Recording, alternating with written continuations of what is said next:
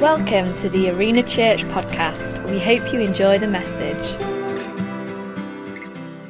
Yeah, great lead. Thank you, Jared, and great worship this morning. Great spirit amongst the church, and it's just good to be together. And it's my privilege this morning to share the word. And so I wonder if you have a Bible, however you access it, that you might want to follow. But also the words are going to come up on the screen. And this morning we're going to be looking at Psalm 42. Psalm 42. And normally I, for time's sake, try and resist reading too much of the scripture. Normally just read a verse and go in. But I'd like to read this morning the whole of this psalm. There's just 11 verses. Morgan's going to put it on the screen, and it's from the New International Version. So the psalm says this: "As the deer pants for streams of water, so my soul pants for you, my God. My soul thirsts for God, for the living God. Where can I go and meet with God? My tears have been my food day and night. Why, people say to me all day long, where is your God? These things I remember as I pour out my soul. How I used to go to the house of God under the protection of the Mighty One, with shouts of joy and praise amongst the festive throng. Why, my soul, are you downcast? Why so disturbed within me? Put your hope in God, for I will yet praise him, my Saviour and my God. My soul is downcast within me, therefore I will remember you from the land of Jordan, the heights of Hermon, from Mount Mizar. Deep calls unto deep in the roar of your waterfalls. All your waves and breakers have swept over me. By day the Lord directs his love. At night his song is with me, a prayer to God of my life. I say to God, my rock, why have you forgotten me? Why must I go on mourning, oppressed by the enemy? My bones suffer mortal agony, and my foes taunt me, saying, where is your God? Why, my soul, are you downcast? Why so disturbed within me? Put your hope in God, for I will yet praise him, my Saviour and my God." As Jared introduced us this morning, we are, during this summer season, we understand there's to-ins and fro-ins in the life of Arena Church, both here and at Ilkeston, people being away, people seeing family. But we also want to be very intentional about the thread of ministry during this season. We've drawn people in to share and minister, and the theme has been the Psalms. We've been blessed already. People have talked about people ministering their favourite psalm. I'm not sure this morning this is necessarily my favourite psalm. There's a sense where they're all favourite. But this is a psalm that has ministered to me in recent times.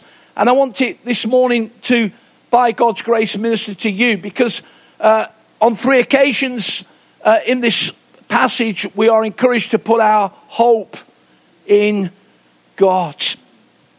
The Psalms, as you know, were written by a number of people inspired by the Holy Spirit, King David being the most prolific of the writers. But this morning we're going to look at a psalm that wasn't written by him in a few moments, and I'll just explain that. Other writers were Moses and Solomon, amongst others. And we often think about the Psalms in relation to praise and thanksgiving. Let everything that hath breath praise the Lord. It's in the Psalms. It's a good thing to give thanks to the Lord. It's in the Psalms. Enter his gates with thanksgiving and his courts with praise. It's in the Psalms. And so the expression through music, through instruments, through voice, it's the breath in our lungs. So we pour out our praise. It's all in the Psalms. But we can sometimes, in the understanding of that, miss also a lot of what the Psalms says, because the Psalms actually also digs deep into the life and soul and journey of the people that wrote it. You see, ministry best comes out of a journey that people have gone through. And so you will find in the Psalms as well, and particularly if you read the 50s to the 70s of the Psalms, you'll find angst, you'll find despair, you'll find frustration, you'll find questions, you'll find crisis. And as well, you'll find victory and blessing and dependency and breakthrough, because God is always faithful. Psalm 69:1, the psalmist said, "Save me, Lord, for the waters come up to my neck." Anybody ever been in an experience in life, not literally, but where you feel that you're drowning in the circumstances of life? Save me, Lord, I'm drowning. God, the Message Bible says, God save me because I'm in this over my head. These are some of the expressions of the Psalms. And in it all, we see people triumphantly coming through, finding that God's grace is sufficient, that even in our weakness that we're made strong, so that we can always give thanks to the Lord and praise his holy name, for the Lord is good. Psalm 42, put your hope in God. This psalm was written not by David, but by a musical band, a minstrel band called the Sons of Korah. It's thought that they travelled around and they would play the songs of God, and they would lead the people in worship. It'd be Nathan and his group travelling around, lifting people's hearts to the Lord as they worshipped God. But something had gone wrong. We're not totally sure why, but something had gone wrong. And so they, in this psalm, reflected how that they were pouring out their life to the Lord. The first verse starts with an expression of a worshipper. As the deer pants for the water, so my soul longs after you. People say at times, well, why do you sing songs in church? Because it's an opportunity, not the only opportunity of the week, because we can do it on our own, but it's an opportunity to come together as a Christian community. And one of the most natural things that we could think of doing is to pour out our soul to God. To say, God, we long for you. We believe in you. We love you. You've been good to us again. So that's what we do. And that's what we've done this morning as we've, from the depths of our being, sang our praise to God. Of course, we could be here all day and all week, but there are other things that demand our life and attention. There are always people that said the worship could have gone on. Well, the worship always goes on. It goes on tomorrow when you're at work. It goes on in every context of your life, because our bodies are a living sacrifice of worship unto the Lord. But here in Psalm 42, the sons of Korah began to express something of their pain, because what had happened was, and we're not totally sure why it had taken place, but one of their friends had been taken from them. It was either somebody that was part of the band or somebody that they knew. And it seems as though they maybe been taken in exile, been taken captive by an enemy tribe from the north, and they've been taken away from their primary desire to be in the house of God. And they were downcast. Why are you downcast, oh my soul? I'll come to that in a moment. When we're thinking about downcast here, the words that relate to it are despondency, melancholy, low in spirit, lacking vitality. A word of caution here. As people, we're very conscious that we live in a season where mental health is very much within the understanding of society, not only our society but worldwide. Could go for many reasons why that is the case. And of course we won't this morning. I say carefully this morning that it may be on occasions that people would need professional help with that, and we understand that. We pray people through. But there's a more general application. God is the God of hope in that situation. But the reality is, friends, that every one of us at times will experience things in life that seemingly go wrong, that would cause us to feel downcast, that would cause us maybe to feel melancholic, low in vitality, sense of esteem taken from us. And God's heart to us this morning is there is an answer. And the answer is this morning that we put our hope in the Lord. What were the reasons for this downcast state of this particular person? Well, firstly, the person was a prisoner or a hostage. It alludes to that in verses 5 and 7 of the passage. As I said just a moment or two ago, it's possible that he'd been taken captive by an invading tribe and was away from his home city, exiled, oppressed, and lonely. But interestingly also, he was away from the house of God. He was away from the place of worship. It says there in verse 4, I remember as I pour out my soul, how I used to be in the house of God under the protection of the Mighty One. In the Old Testament, the house of God was very, very significant. The place where people met. It had a significance that, if I can say it carefully, was obliterated through the cross. I'll come to that in a moment. The reality is that in the Old Testament, God had a temple for his people, but in the New Testament, God has a people for his temple. We are the temples of the Holy Spirit. But in the Old Testament, often there would be sacrifices, monuments, stones that would be raised to God. You remember when the people were wandering through the wilderness under the leadership of Moses, they had a place to meet. It was a portable tent called the tabernacle. When King David emerged to the throne, the first thing that he did was to establish a place of worship. It was called the Tabernacle of David, very different from Moses, with great leaping and dancing and singing and praising and music to the Lord, but a place where people met, a place where the Ark of the Covenant, the sign of God's visible presence with the people, came and the people worshipped. And then David said, I'm going to build a great big temple to the glory of God. And God says, you're not going to do it. But you get the blueprint ready, you call in the offering, and then allow your son Solomon to build the temple. And this temple was amazing. Absolutely incredible. Until the armies from the north came down and ransacked it. And for 70 years the people were in exile. And the walls of the city were broken down and the temple was in ruin. It was a sign of God's displeasure prophetically over the people that had been faithless and turned from him. And then a group started to come back and they tried to build a temple and they got fed up. They thought, you know what, we'll build our own houses first. And there's a little book in the Old Testament that very few people read, because nobody reads those last 12 books of the Old Testament called the Minor Prophets, because they seem hard and seem boring, but it's all God's word, Jared. And there's a little bit called Haggai. It's an amazing book. And the prophetic word came to the people, and it was simply this: no more complicated than this. I am with you.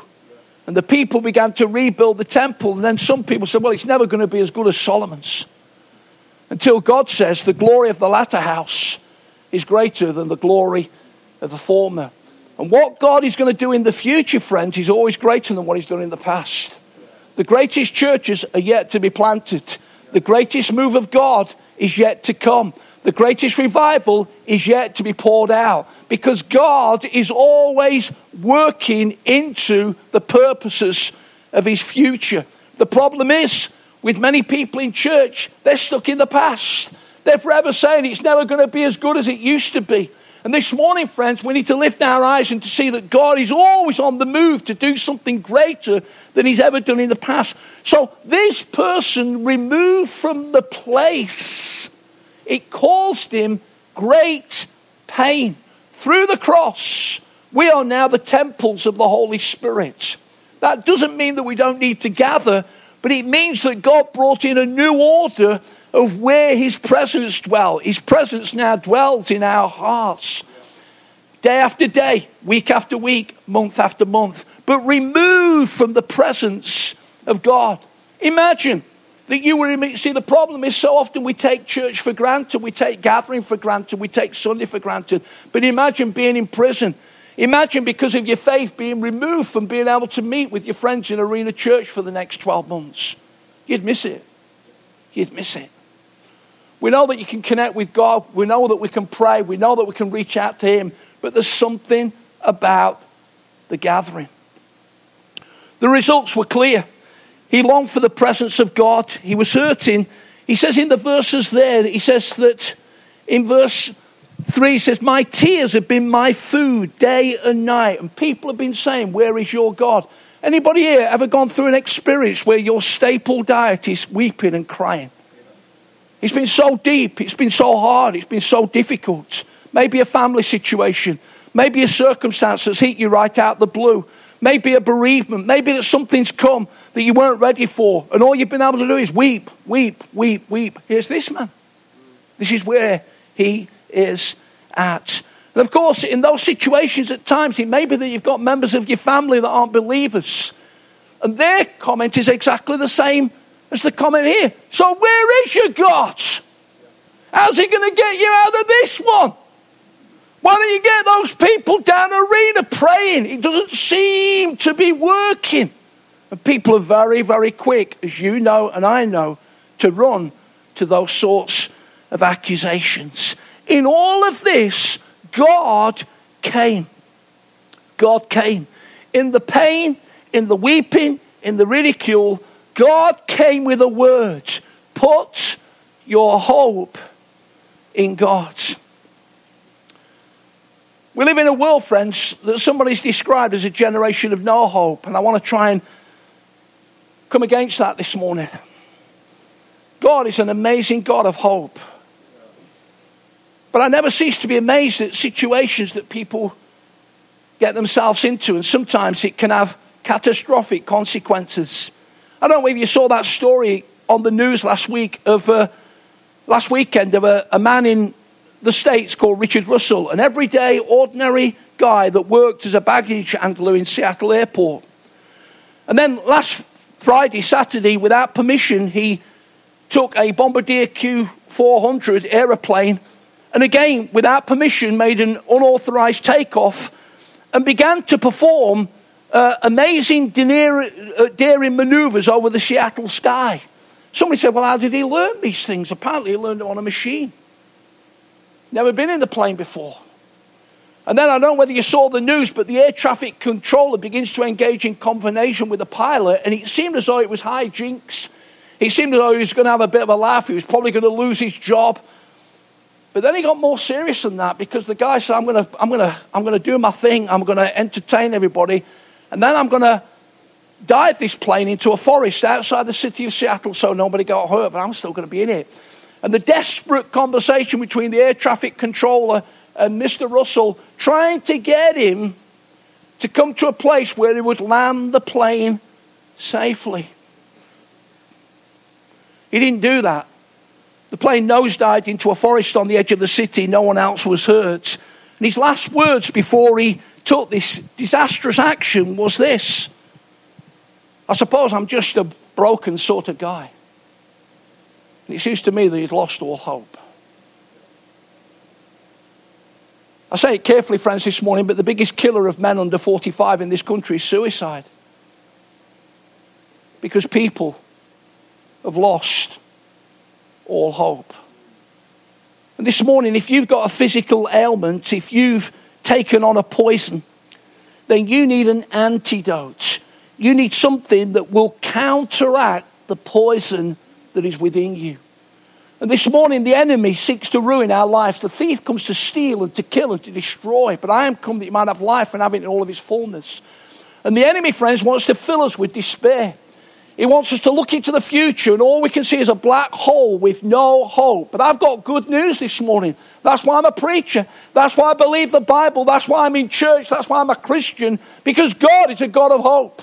God is someone that wants to bring the antidote to our situation and turn the situation around. Listen, hope is not sunny optimism, asking you to walk around with a great big cheesy grin on your face 24/7. That's not hope. In fact, some of those people get on your nerves because you feel like saying, get real. It can't be like that all the time. Hope, friends, is not being captive to whim or superstition. Hope is not getting lucky that your lottery ticket comes up this week. I read the article last week of the youngest winner of the lottery ever. She was 16 at the time. She came from Cumbria. And she said that nobody gave her any advice as to how to handle £1.7 million at 16 years of age, even though that was denied by the people that run the lottery. And she blew it. She blew it on cars. She blew it on drugs. She blew it on just high living. And now she's got no money. She's got a disabled little child. She's never been happier in her life because she says, when I had all that, I was so empty inside. So empty. And friends, God's not got anything against material blessings, but I'm telling you, they'll never fill the hole that only hope can bring. Never, never, never. No, it's none of those things. I like Vine's Bible Dictionary definition of hope. It says this, that hope is a confident expectation in the unseen and the future. It's a confident expectation in the unseen and the future. You can go out of Arena Church this Sunday lunchtime with a fresh perspective on next week. Even though we're a relatively small congregation in the great scheme of the global church, if I was to stop everybody going out and saying, how's your week looking? Whew. There's that meeting. There's that boss. There's that issue. There's that challenge. There's that bill. And they're all around the room. And the fact is this morning, friends, that God wants to fill us with hope from heaven that causes us to realize that we can face this week, this month, the rest of this year, and the rest of our life with a confident expectation in Him and the future. And we thank God for that. Why Psalm 42 this morning? Well, part of my role in life is to be part of the leadership of Arena Church, and as you know, I was seconded with Sharon for 18 months to help a church in Manchester, which is finding a fresh life under a pastor that lives in that city now, and also to be part of my week is involved in the leadership of the Fellowship of Assemblies of God, a 550 strong network of churches in our nation, the sixth biggest denomination in the world with 68 million adherents, and I'm part of the national leadership team, and I take responsibility for this central area. And on October the 12th, 2 years ago, we made a decision which I won't go to, but the only way I can describe it, friends, and forgive the bluntness, is all hell broke loose. And I was in a place of despair. I don't let everybody know that. And there's sometimes when you give away a little bit from the platform, but sometimes you just got to suck it up and minister. And that happened week after week after week. So I'm the guy that sleeps like the proverbial baby. You know, I try and embrace the day, and then I go to bed and for months I never slept through the night, never. In fact, 3 and 4 o'clock in the morning became my best friend. And the Psalms 50 to 70, the Psalms of angst, the Psalms of God, you're not listening. The Psalms of, they became my best friends. They became my best friends. But in all of that, I always had a sense that God was going to work things through. We're in a better place.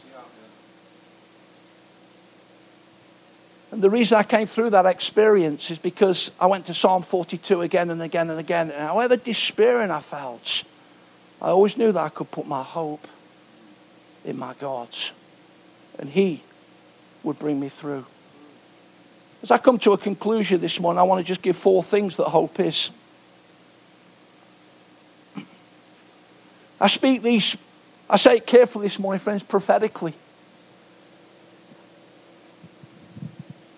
I sometimes wish I wasn't a shepherd. Because I've been off for a couple of weeks, and we went to Skegness for the day with our little granddaughter. And we had a great day, but all I could say as well is lost sheep without a shepherd. Sharon goes in the shop sometimes. I'm watching people come past. I'm counting how many wheelchairs go past. I'm seeing that little lad. I'm thinking, what time did his mum get up this morning to get him ready? The brokenness, the despair, the downcast spirit that people gather. You don't have to look very far to see it. And God, in Jesus Christ, is the answer. He really is. And so as we hope in God this morning, we hope in God because hope is foundational. In Hebrews, it says faith is being sure of what we can't see and certain of what we hope for. Faith and hope have a very close connection to each other, and hope is absolutely crucial to faith and faith to hope. It goes deep. It's what we build upon. It's the beginning to the end. It's absolutely crucial in our Christian journey. Number 2, faith is internal. The Bible says in 1 Peter 3:15 that always have a reason for the hope that is within you. It goes on to say, and to share that hope with meekness and respect. In other words, you don't have to be the person that's forever winning the argument but losing the person. Sometimes you've got to just sort of hold back up because there's another chance to talk to that person that's on the journey to where you are. But let me just say this morning that when something is in you, it will inevitably come out of you. And often, the living out of hope is the precursor to talking about it. Those of you that work in office environments, maybe some of you work in male-dominated contexts of perhaps building sites or whatever it is. And the guy's not going to shout out to you in the crowd, "Hey, you're the Christian, aren't you?" Because in that context, they're going to have banter. "What were you doing?" "Oh, yeah, you're the church man." But in the quietness of that broken relationship that they're trying to navigate, in the challenge of that wayward child, they're going to catch you in the quietness of the tea break. They're going to say, "Can I have a word with you before you go home tonight?" Because the hope that is within you inevitably comes out of you. They see it and are drawn to it. And people are desperate for hope.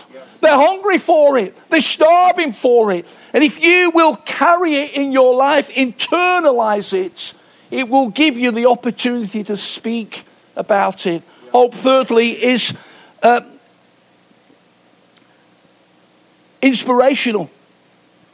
In the book of Romans, it says that Abraham, against all hope, believed, and in hope believed. I don't have time to open that up this morning, simply to say that Abraham, an Old Testament leader, in response to God's promises over his life, ran to hope. The promises of God over him were eye-watering, mind-boggling, doubt-defeating, and yet against all hope, he believed. And this morning, friends, the Bible says that if you'll step into faith, you're a son of Abraham. Because he was justified by his faith in God. God's got no favourites. What God did for Abraham, he can do for you. There are people here who've got promises over your life, and you still don't believe them. You still don't believe that God can do it. You still don't believe that it really is for you. And God says this morning, allow that faith to be the inspiration to your life, and against all hope believe, and see him do a great thing in you. And number 4, hope's eternal. The Bible says in 1 Corinthians 15 that if we've only got hope for this world, then we're to be pitied. We're to be all men most miserable. I tell you, friends, one of the things that continually motivates me to be a good minister of Jesus Christ is not the natural, it's not the temporal, it's the eternal. Every time I'm confronted with the eternal, I realize that we are not just flesh and bone. We are body, soul, and spirit. God has laid eternity in our hearts. We are here this morning with a passion because there's an eternity to consider. You are not just here for now. You are not just here for this particular part of life. You are here for a purpose that sets you up for eternity. And God wants to do something amazing in your life for God's glory. You know, sometimes in the news, we become conscious of our mortality when somebody famous dies. A great soul singer died this week, Aretha Franklin. What a singer. What a gift. At 5 years of age, she played the piano, and then she just had to listen to a song once and she'd play it. Perfect. That's a gift. She's a great pianist as well as a great singer. It masqueraded a completely dysfunctional life, by the way. Even though I don't think she ever went too far away from Jesus. But the reality is today, friends, there's going to be 150,000 people in the world that are going to die. Most of them aren't going to get on the news, have songs played after them. But the reality is that eternity is always closer than what we think. If you've only got hope for this world, you're to be pitied. That's what the Bible says. If you've only got hope in your material possessions, if you've only got hope in yourself, then you need to recognize that you need something that is going to take you from here to there. And I want to tell you, this is not just made up fairy tales. I'm telling you, it's real. Yeah. I'm telling you, even recently when I've conducted funerals, I've been so conscious of eternity.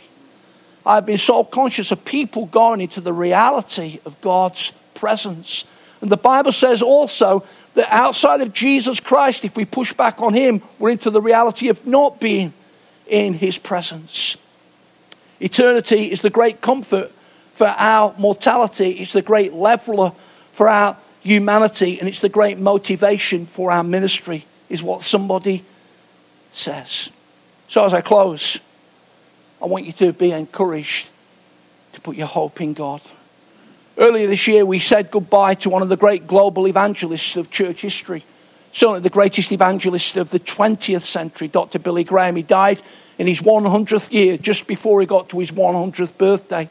Personally, he ministered to over 2.2 million people in the earth, and his spread and reach of ministry was way beyond that. One of his friends says that Dr. Graham had one great aim in life. It was to be a communicator of hope. Someone in a poetic sense said this: dare we hope, we dare. Can we hope, we can. Should we hope, we must. To do other would be to waste one of the most precious gifts that's been freely given by God. There are many songs that have captured the thought of hope. And of course, in Arena Church, we sing many songs. We try and stay current. We try and sort of sense what God is saying.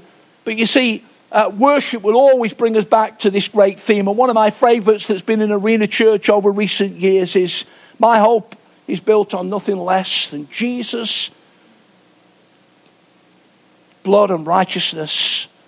I dare not trust the weakest frame, but wholly trust in Jesus' name. Christ alone, cornerstone, weak made strong in the Saviour's love. Through the storm, he is Lord of all. I'd love to say, friends, as I close, that as a Christian, you'll never go through a storm. But none of you would believe me. But as we go through the storms, he's with us. As we go through the storms, we'll prevail. And like the psalmist, you may want to vent your spleen at times at God. You may want to cry out to him and say, God, you don't seem to be listening at the moment. You can be as open as you can with God, because the psalmists were. But I want to encourage you this morning, because hope is foundational, because it's internal, it's within us, because it's inspirational, it takes us into destiny. And because it's eternal, it defines us forever. I want to say that whatever situation you've been through, and maybe you've camped there, whatever situation you're going through, and whatever any of us would face going forwards, be that as individuals or as a church, I encourage you this morning, friends, in a despairing world, to live different, to not be downcast, but to put your hope in God. Let's pray.